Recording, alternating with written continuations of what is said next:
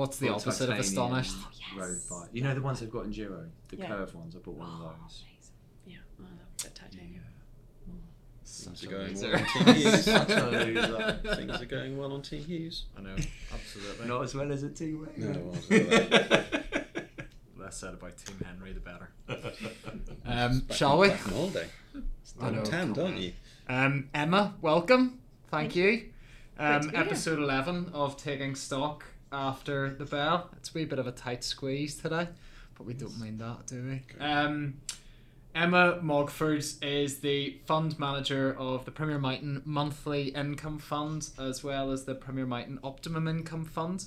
You joined Premier Miton in November 2020 from Newton, where you're the lead manager on the BNY Mellon UK Income Fund, and also worked on the Newton Global Income Strategy and the BNY Mellon Continental European Fund. Emma is also a CFA charter holder.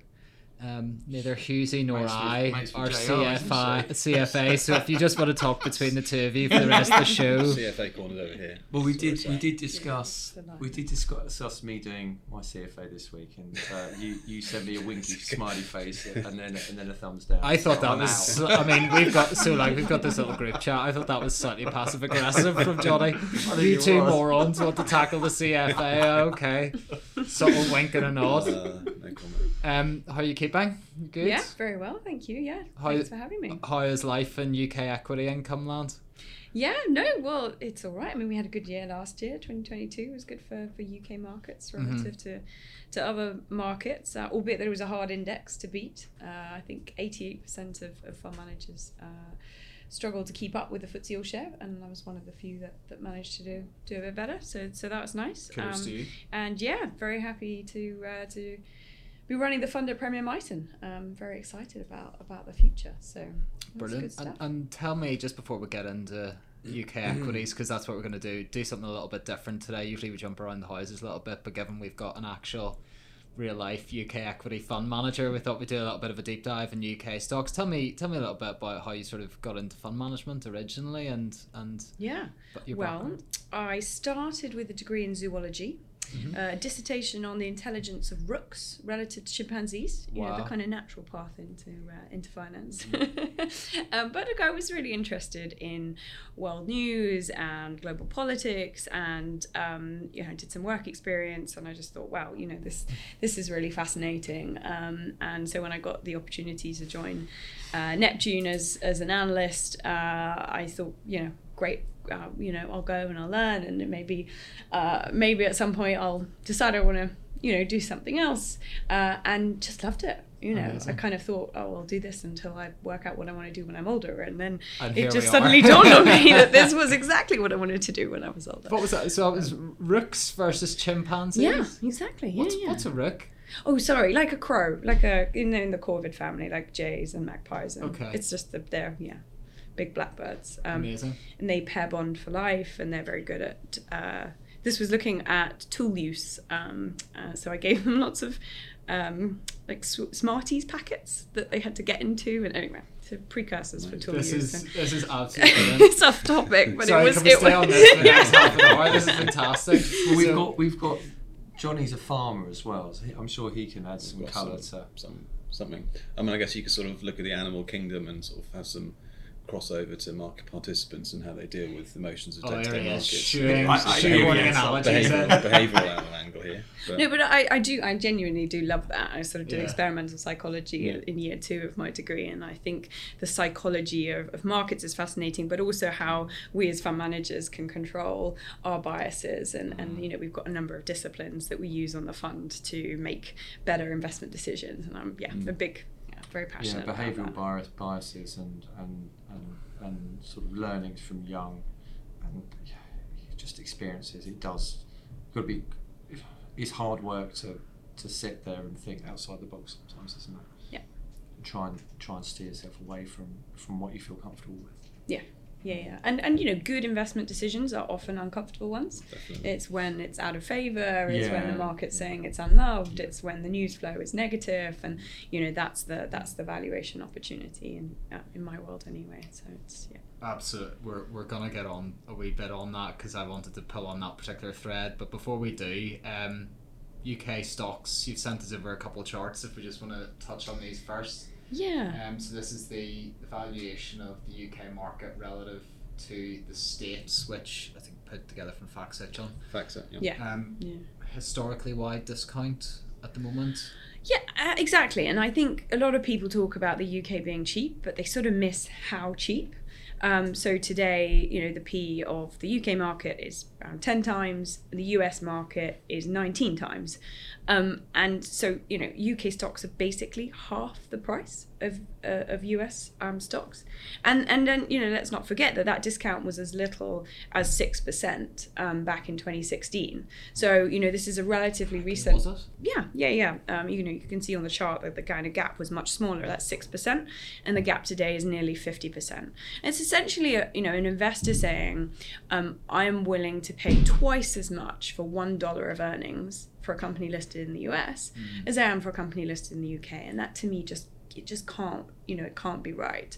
And I think we can talk about it, a number of factors why that is the case, but for me it's a very, very compelling valuation opportunity. And it's also, you know, worth reminding ourselves that when we talk about US, we're also talking about global funds, because the MSCI kind of world benchmark is about 70% US equities. So you know, we're making a really stark contrast between what the average stock in the world benchmark is and the UK. Yeah. In terms of probably the effect of this is going to come out a wee bit as we move forwards, given what, you know, oil prices and things are doing. But how much of the earnings side of the equation in the UK has been inflated, I suppose, is the word to use, by rising commodity prices? We've obviously got quite a resource heavy type index. Is that a fair comment? Yeah. I think that, you know, that's certainly right, and that has boosted. So you've got energy making up around 10% of the UK market. You've got miners making up maybe another 7%, and no doubt, you know, their earnings have been strong in the last year or two. But I think actually you see that gap starting to widen before that came in, and we're only talking about, you know, 17-20% of the index being kind of directly related. So I think there's more to the discount than. I think I've seen some analysis from Schroders, and unfortunately we don't have it. But if you X out the sector composition differences, i.e. resources versus tech, on a stock for stock on a sector for sector basis, the UK market is about 25% cheap. Versus the US. I've seen the same analysis. Yeah. I mean, you must, if you go back to 2016, 2015. I mean. We won't mention the B word again. I mean, Microsoft, as an example, was probably on a PE of, was that 12, 13 times back then? Or was that slightly before that? Yeah. But we've had a massive amount of... Apple was on 12 times in those days. Yeah, we've had a massive amount of PE expansion from the big companies.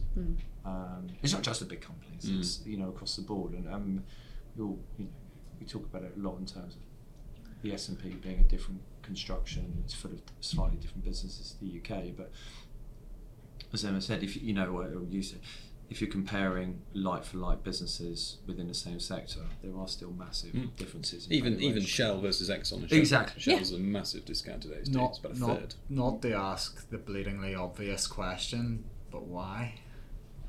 Is that discount? That's definitely pointed at Emma. Stony Valley. You've got like Shell and Exxon are cracking. Maybe Exxon, because you've got, I mean, they're anti-ESG, aren't they? There's probably a little bit of an overhang there. Go with Chevron. Shell and Chevron. Yeah. Oil companies, global, pretty similar businesses, but there's a discount there. You know, why? Why a 40% discount? Yeah, no, I agree, and you can see it in lots of different sectors.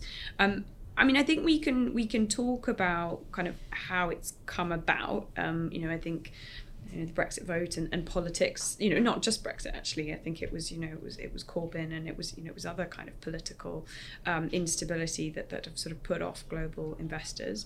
I think it's been outflows from UK equities. We've got this charts. Yeah, which we were going to come and look at, which so this is showing retail ownership of my sector, the UK equity income sector, which has fallen to a third of its level, or a third of where it was a decade ago. But I think more importantly has also been the institutional allocation, and so we know that the likes of pension funds and insurance companies have reduced their allocation to UK equities from 50% to just 4% today. So there's been a lot of selling of UK equities, and that's pushed the valuation down. I think maybe it was also worth touching on the kind of the chart in between, which is looking at the UK's underperformance in the sort of decade plus since the GFC, and how that looks relative to interest rates. So what we know is post GFC we've been in this ultra low interest rate environment until recently, and that was a time when US stocks did much better than UK stocks. And I think it's it's not a coincidence that lower interest rates led to higher valuations for growth companies with a growth bias, companies that were doing buybacks, and that has favoured the US, and particularly the kind of large cap US. But the reason I've drawn this chart going back to 1997 is to look at the decade pre the GFC and remind people that actually in that environment the UK outperformed the US, and we've kind of all forgotten that the UK market could outperform kind of like a long time meaningfully. James had hair in it. True fact. And in that decade, interest rates were an average of 5%. So maybe if we're going back to a more normal interest rate environment, then actually you want to be looking beyond the sort of characteristics that did well. You do see that we went through an exercise last year of divvying up market returns, UK market returns and international stock returns by periods when inflation is going up and when it's falling. Okay. And what you see is during periods when inflation is going up, UK outperforms pretty materially. It's almost what tends to matter more than the absolute level of inflation is the direction of travel. Okay. Probably tallies back to this. It's a similar sort of thing. The noughties were a decade of pretty firm inflation, wasn't it? And pretty high interest rates, so that all kind of tallies together. And it was an emerging markets commodity story as well, which is a little bit what we had last year. So you think the main thing for the reason of underperformance is just outflows? I mean, I think that's been a major contributing factor, because the majority of the fall has been in a de-rating. But we did have good earnings growth in the US, and the UK's earnings growth did lag. Now maybe that was because they weren't doing as many buybacks, so that obviously helped the US companies to kind of print good earnings growth, even if it wasn't actually profit growth. But I think there's been a broader impact of the sell-off, is that the UK market's just not as vibrant a market as it has been. So the outflows and the de-rating has had the consequence that that companies have looked a little bit more inwardly. So a good example is that if you look at M&A in the 2000s, we were net acquirers of businesses outside of the UK, Right. whereas in the last decade we've been acquired. It's been companies being bought out of the UK rather than us being net. So there's other elements where growth hasn't been as strong.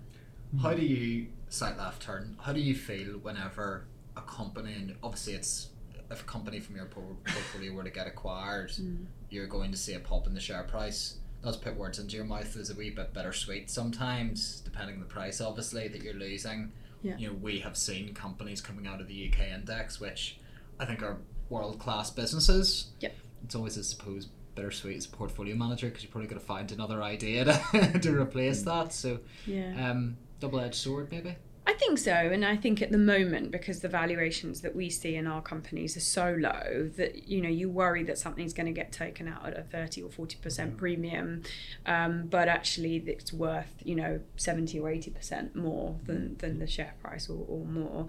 I think, look, for me, it's not a big problem. What it does is it brings forward that upside, which is nice to have. We just book it, and I think it would be a problem if we then couldn't find an idea to replace it. But again, because the market is, I see, so attractive, we've got a long watch list, and there are opportunities to recycle that capital into other things that we similarly kind of see big upside in. So I don't it's not a concern for me, but it is certainly, I think it should be a concern for kind of the UK market as a whole. And we should be thinking, what could government do, what could we do to kind of lift up valuations so that on a global stage our companies are better valued and therefore can raise capital and can spend more on capital projects and can create jobs. There's kind of lots of good stuff that comes out of being at a higher valuation. Sure. How much of a proportion of the UK, who owns the UK stock market? And what I mean by that is domestic investors versus overseas. I'm going to hazard a guess that the proportion of domestic has risen. Because if you're a global equity manager, probably looking around the world, the UK market has become easier to ignore, A, because it's falling as a proportion of your benchmark, and B, because we've had our own idiosyncratic issues as an economy, and we all know the economy is not the stock market, but if you're a global manager, it's probably easier to sort of look past, I guess. Do we know? I've seen some stats that suggested that people that it outside of the UK owns more UK equities than people who live in the UK, but I wouldn't want to hang my hat on those statistics because I don't know whether that was kind of looking at institutional or retail. I think the important thing to say is that our market is quite different in that investors can invest overseas with very low barriers. So if you live in the US and you want to invest outside, in a UK equity, you have to fill in 100 forms and you have to refill in those forms every year, whereas so there's a real strong emphasis on investing in US equities, as is the case in Australia and Canada. Whereas a UK investor, we kind of open our doors and say, "Go, buy Nintendo or whatever." Don't know what I thought of Nintendo actually, but you can buy Microsoft. As long as you fill out your WFN. I mean, it's not massive barriers to entry. You don't even have to fill it in, do you? It's only to get the tax. Devies. Yeah. That's a fair point. I never thought. I didn't realise that. Do you think we should follow suit? Yes. I'm sorry. I mean, I'm asking. I'm asking the equity manager. A UK equity manager says, yes, that we should invest more in UK equities. No, but I think that we have got ourselves in a situation where our current, our market is undervalued, and there are consequences for the economy as a result of that. And actually having a strong, vibrant UK domestic market, and you can see that if you look at market cap as a proportion of GDP, which has come down, whereas it's gone up for places like the US and Canada and Australia. And actually, I think there is some circularity to actually, if we could lift our market cap as a proportion of GDP, there would be knock-on benefits for the economy. Brilliant. Do you think, again, it's probably the wrong question to ask a UK income manager, but talking about share buybacks, do you think, across developed markets, we probably pay the highest level of dividend income. Do you think there should be a better blend of that, whether that's reinvesting more into businesses at arguably higher returns than a paid out, or do you think we should be a bit more relaxed on share buybacks? Because I was I don't know why, but I think when I started, share buybacks were frowned upon, and we'd always say, well, we'd much rather the cash so that we can do what we want with the dividends. But it is obviously supportive of share prices. What do you think? Yeah, well, there's actually a lovely segue into a chart here's one I prepared earlier, which is if you go back to the 1930s, dividend has been a really important part of shareholder total return, and I think that's where the heritage and the history of the UK market placing such an emphasis on rewarding shareholders through a dividend rather than through buybacks and earnings growth it comes from. So that's why we do it, and we can talk about then whether it's a good idea. I think the reason that we're asking the question, particularly today, is that if we look at the last decade, so the 2010s and then the kind of 3 years after that, the proportion of total return from dividends was just kind of 20%, whereas actually the average looking back through the decades is 63%. So historically it's been really important. The last 15 years it's been less important, and so now we're sort of saying, oh well, actually is it right going forward? For me, the future we can talk about why, but if we are going back to a world that looked a bit more like pre-GFC than post-GFC, and we've got interest rates going back to kind of normal levels, and we don't just have returns. So the last 15 years, if total return's not coming from dividend, it's coming more from either earnings growth or from re-rating. And I would say a lot of it's come from this kind of re-rating of markets, and that can't continue forever. So if we go back to a world where ratings stay the same or come down, don't go up any further, then actually dividend yield's going to be really important again, and income's going to come back to the fore. So I don't think that we should be messaging to companies to say, actually you have this kind of strong payout policy, we'd rather that you took some of that cash and bought back your own shares, albeit that there are some exceptional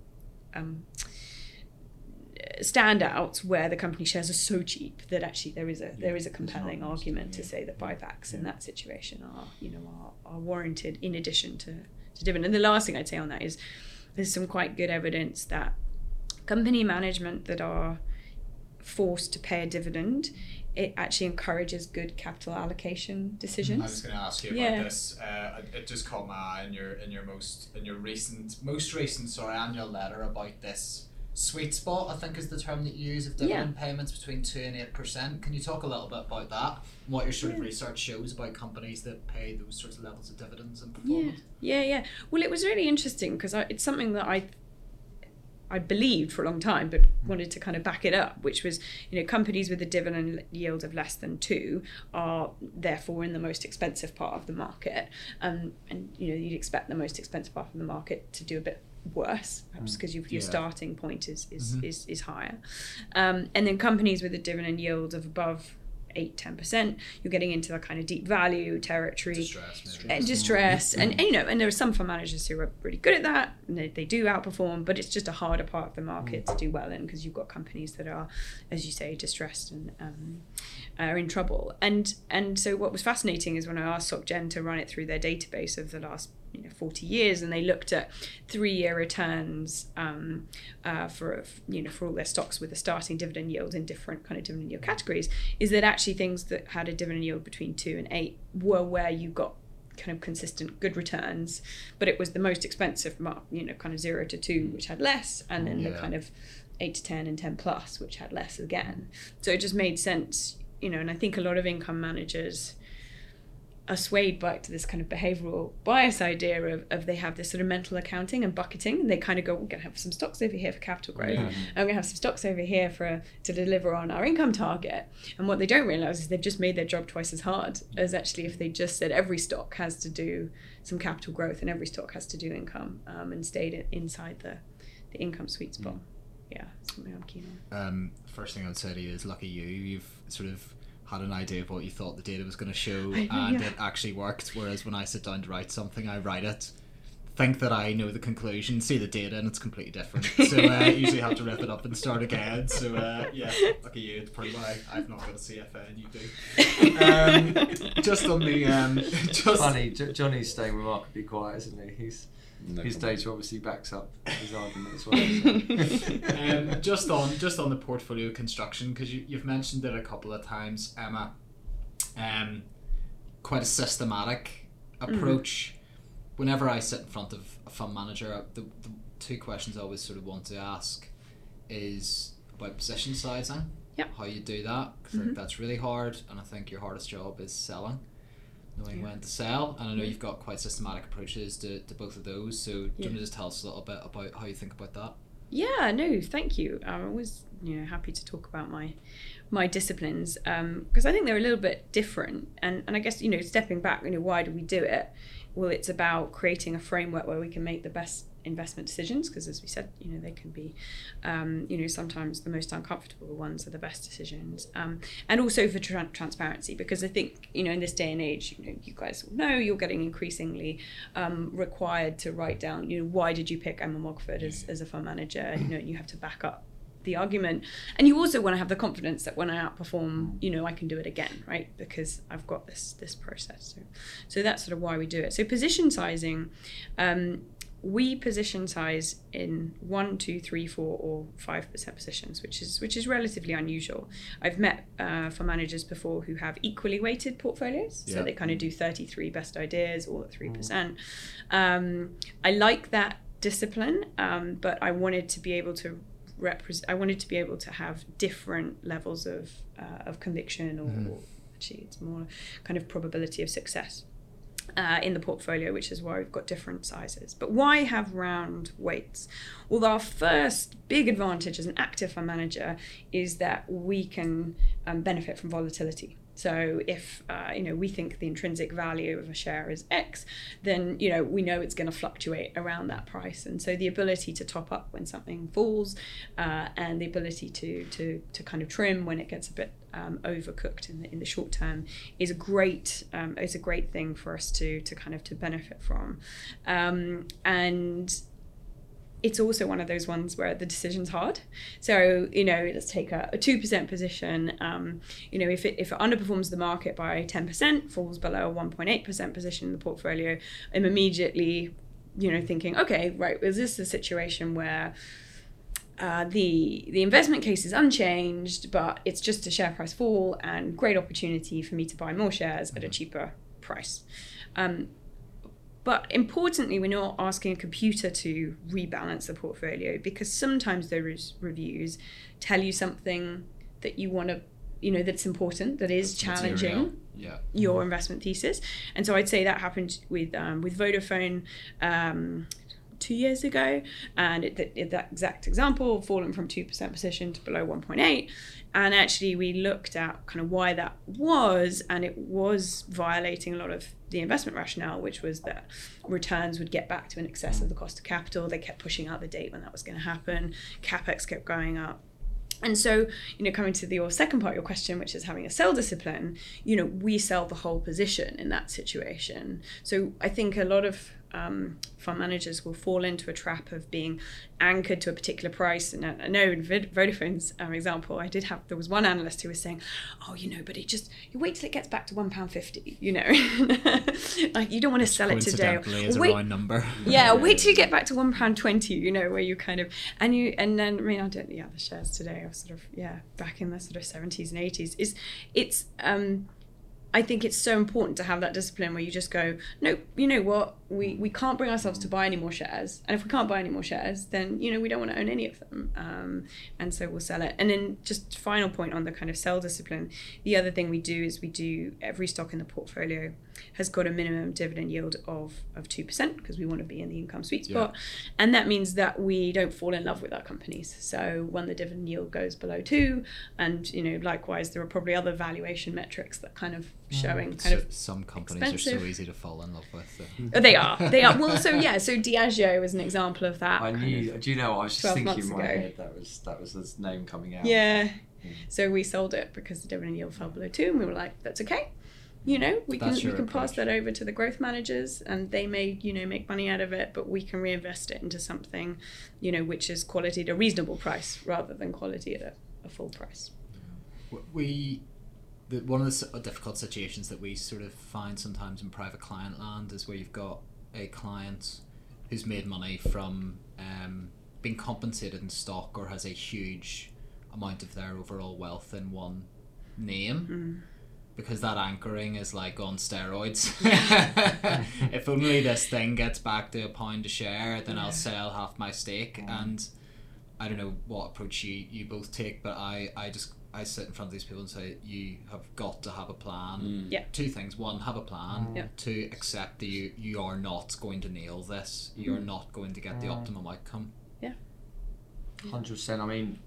Case in point, I was speaking to someone yesterday who works for a US business and has a lot of wealth tied up in the business, in terms of employee shares over a period, and then it resets at the end of the year, and then if she's still there, it's high level compensation again. If you look at overall wealth in that company versus overall assets, probably 50% of her wealth is tied up in future pay. And relatively new client, but probably set up 6 months ago when that part of the US market was at much lower valuations, and the first quarter came and sold it down. And obviously the share price today, ready for the next chunk to be released, is probably double, maybe slightly more where it was. And it's that, oh goodness, I should have kept the old stake because it'd be worth a lot more.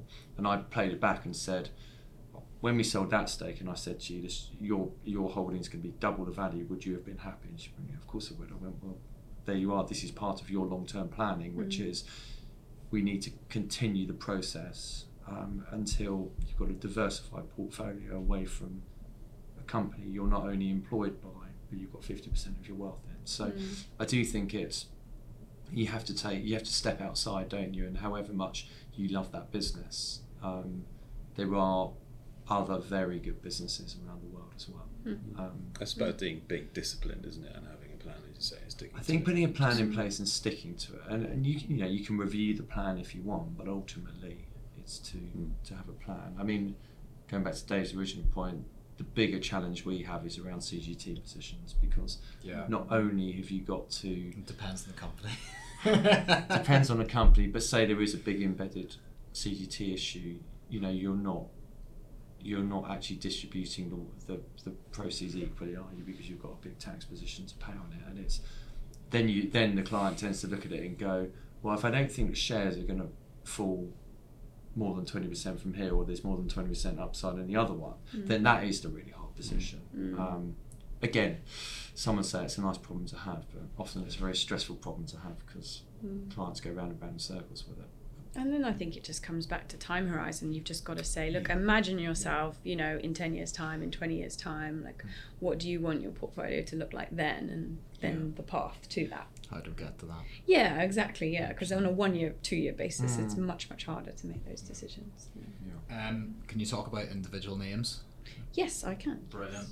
None of this is investment advice, of course, but Emma, blink twice if I should buy some for my PA portfolio. So the one that jumped out immediately. He's got them all, hasn't he? I'm going to have to keep my eyes really still. BAE jumps out from the portfolio. Obviously, it's a stock that we've talked a bunch about with clients. I'm sure you two are the same. Obvious name that jumps out of the index, given sadly what's going on with the world. Do you want to talk a little bit about BAE and the opportunity that you see there? Yeah, absolutely. And I think the first thing to say is that I think that this, while there was obviously a step up in defence spending last year and in the subsequently in the share price, I think it was up just under 70% in the 1 year numbers in 2022. So fantastic performance from the shares. I see this as the start of a longer term rise in spending, and that's not, it comes across very negative. I'm not trying to anticipate that war continues, but I think if we think about changing world power and world power balances, and I know you've talked a few weeks ago on this podcast about demographics, and I think that is so important, that actually is the rise of China as a defense superpower, in that how that plays out against the US and in the regions. Then you've got India actually rising not far behind China in terms of GDP. They've already overtaken the UK, and in a few years' time, could be sort of third in the league tables. It's about rising power and how that power is then protected, and people will build defence that gives them security. So it's not about anticipating we're going into a decade of conflicts, exactly. But we're going into a decade where people are going to re-establish world order, and that's going to require a bit more of people are going to be more prepared to buy insurance against. That's what it is. Yeah. Well, we've talked before about the post-Cold War kind of safety boom that we've had in effect. Defence spending as a proportion of GDP has fallen in those 30-40 years. And we've had globalisation, which has been deflationary. Yep. So it's not hard to paint a picture of the world fracturing into two.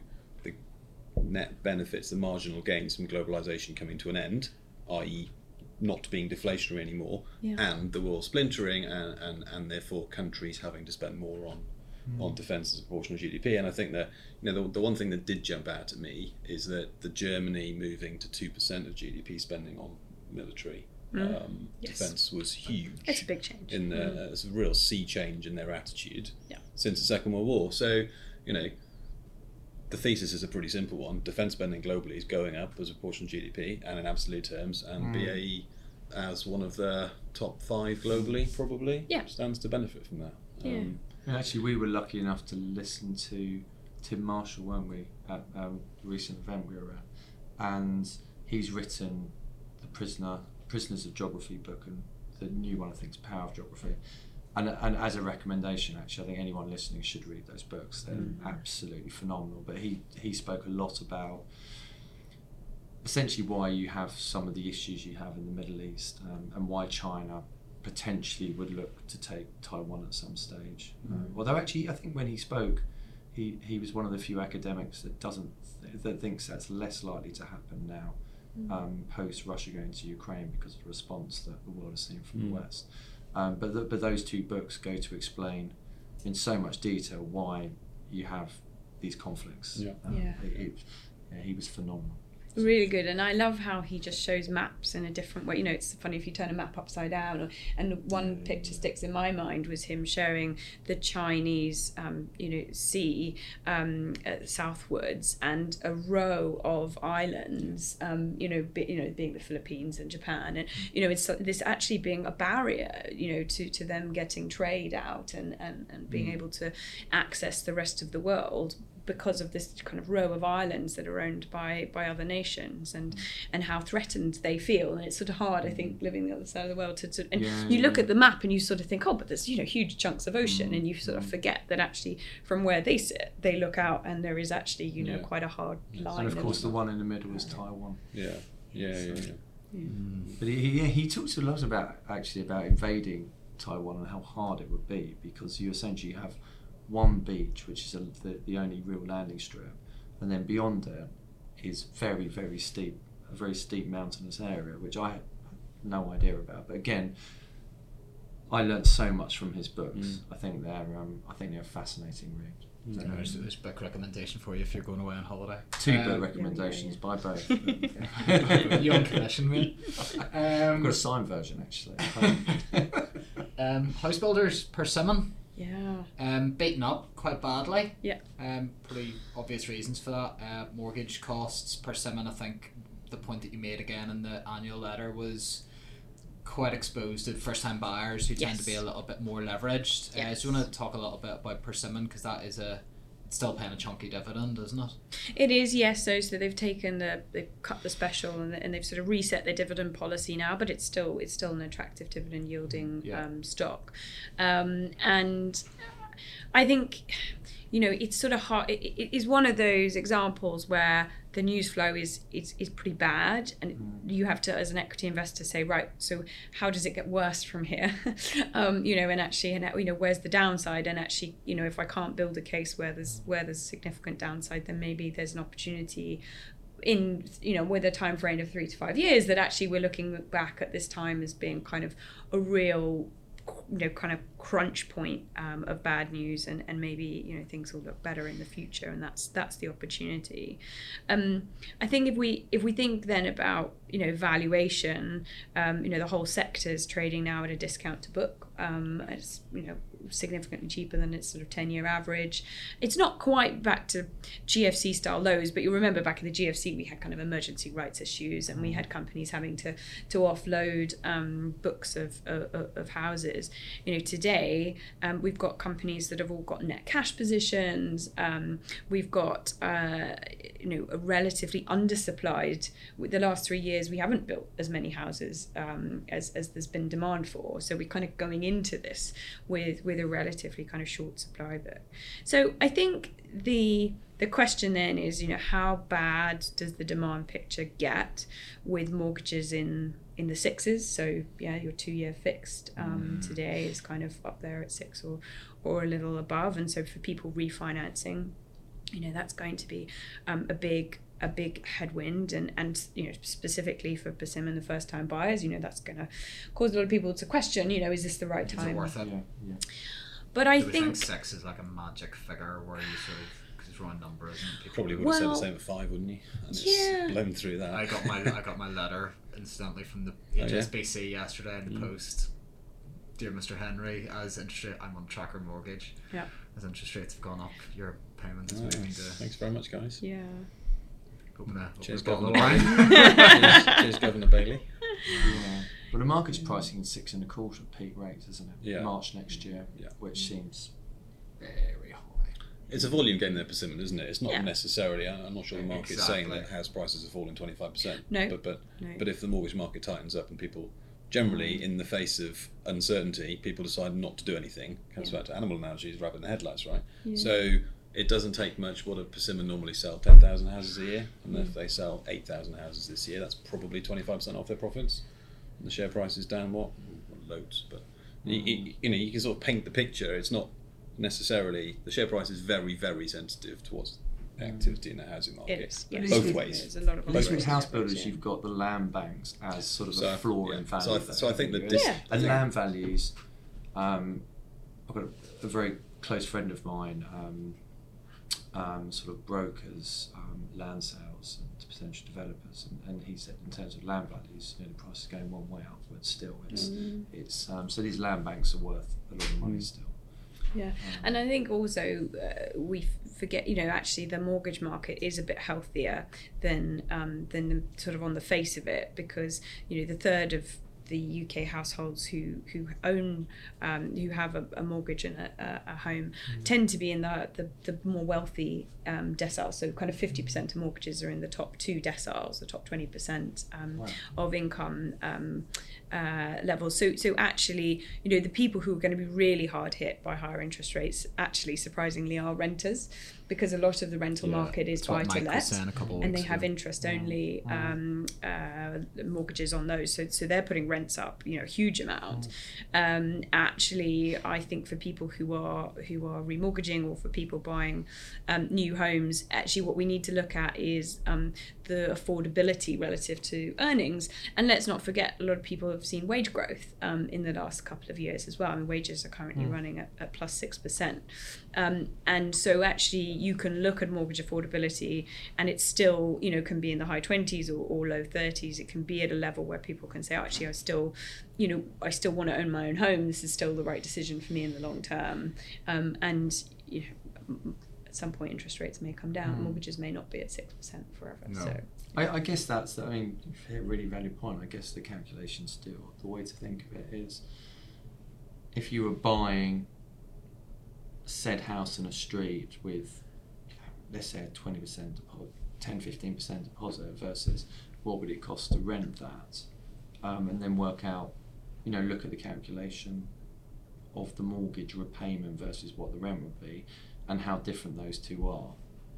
And I'm presuming it's still cheaper to buy and pay a repayment even at 6% than it is to rent the equivalent. Certainly would be in some areas. Definitely. It's going to vary, isn't it? Yeah. What to think about? We're so British. Yeah. We talk. It feels like we talk about housing every single week. We're Well, obsessed. the economy's based on housing, isn't it? That's the Yeah. problem. Well, yeah. I mean, that's why I'm astonished rates have got to this high, because the Bank of England have always been very vocal about not Crushing career in the that. housing industry, Well, yeah. whether they are or not, we'll find out, I guess. Relatively new addition to the portfolio, I think, next. Yeah, that's right, yeah. Do you want to talk us through that one a little bit? It's your favourite company, John, isn't it? Wonderfully managed business next. Can we talk about where not you my favourite thought sector. about buying them and where Emma did buy them? Think about doing a lot of things. Thinking about it. Don't need to play at every ball, easy. You know exactly right, David. Well, that's right. You know, it went from £85 to £45, which, you know, in the space of sort of 12 months, 18 months. So it's quite amazing sometimes when you reflect on a quality business with quality management, you know, selling clothes, you know, they're a little bit cyclical, but they're not kind of super cyclical. It's sort of just quite amazing actually to reflect that equity markets can have that sort of volatility. So talk me through that process. Presumably, because you run quite a tight list, right, of stocks, concentrated portfolio, you have presumably a subs bench of names, price target potentially, margin of safety, and then it you know, sort of come on, you're going substitute, come on and add position. And I think so you've got the sub-spend, but you've also got quality stocks that we'd love to own in the future, but they're just a long way away from the valuation. And I would say Next was like that 18 months ago, and it was that fall back into kind of quality at a reasonable price, which is what we're looking for, that made it jump out to us. And then on deeper dive into looking at the fundamentals, you realise that actually through the pandemic there was actually a destocking of clothing. People actually bought less clothes than they did in a typical year pre-pandemic. They destocked their wardrobe, and it left us feeling that consensus were looking at sort of high single-digit falls in sales this year because of the cost of living crisis, and we were saying, actually, we think that's probably too bearish. And what's come out in the last few weeks is that Next themselves had guidance for full price sales to fall 5%, and they've actually had to come out and say, well, actually in the last couple of months we've been running at +9 because the weather's been nice, but also because of this wage growth point, which is that actually as people have seen their wages go up, they it's gone into spending money on clothes. We were in Greece last week and been through the airports a couple of times, and to your point about anecdata, it's always very dangerous, but the airports are packed. Airports are packed, and when you're going on holiday, you need new holiday clothes. It's probably not a surprise. They're doing quite well. Probably part of it is taking market share as well, isn't it? From online businesses that have fallen over. Well, the capital allocation is so good as well, isn't it? We talked about buybacks earlier, but Lord Orson, who's run it for years, he's really good at deciding to pay a dividend or do a buyback, depending on where he thinks the share price is. Exactly. And then he's bought out, a few brands out of insolvency in the post-pandemic period. So Jules, Made.com. Made.com had a market cap of 800 million or something, and he bought it for 3 million.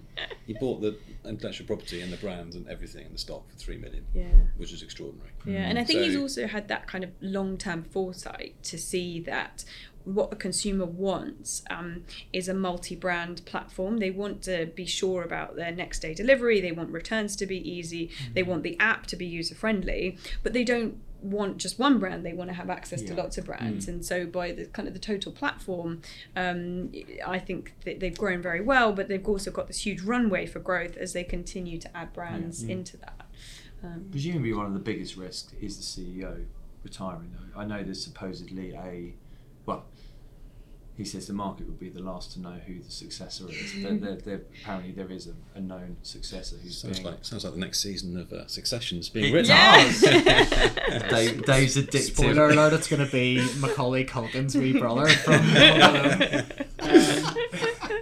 Sorry, we're getting on towards wrapping up here, and there's a couple of bits I really wanted to ask you, if that's okay. Please. Sadly, we're not going to get to the fact today that Nigel Farage has been sacked as a client by Coutts.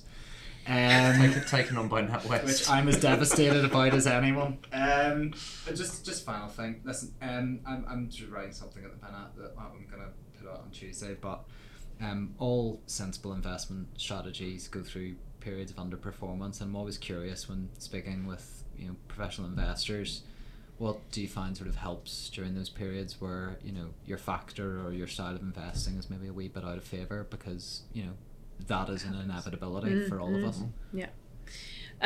Well, I would say that having studied, met all the great fund managers out there, no two have been alike in their approach and process. You've met one more now today.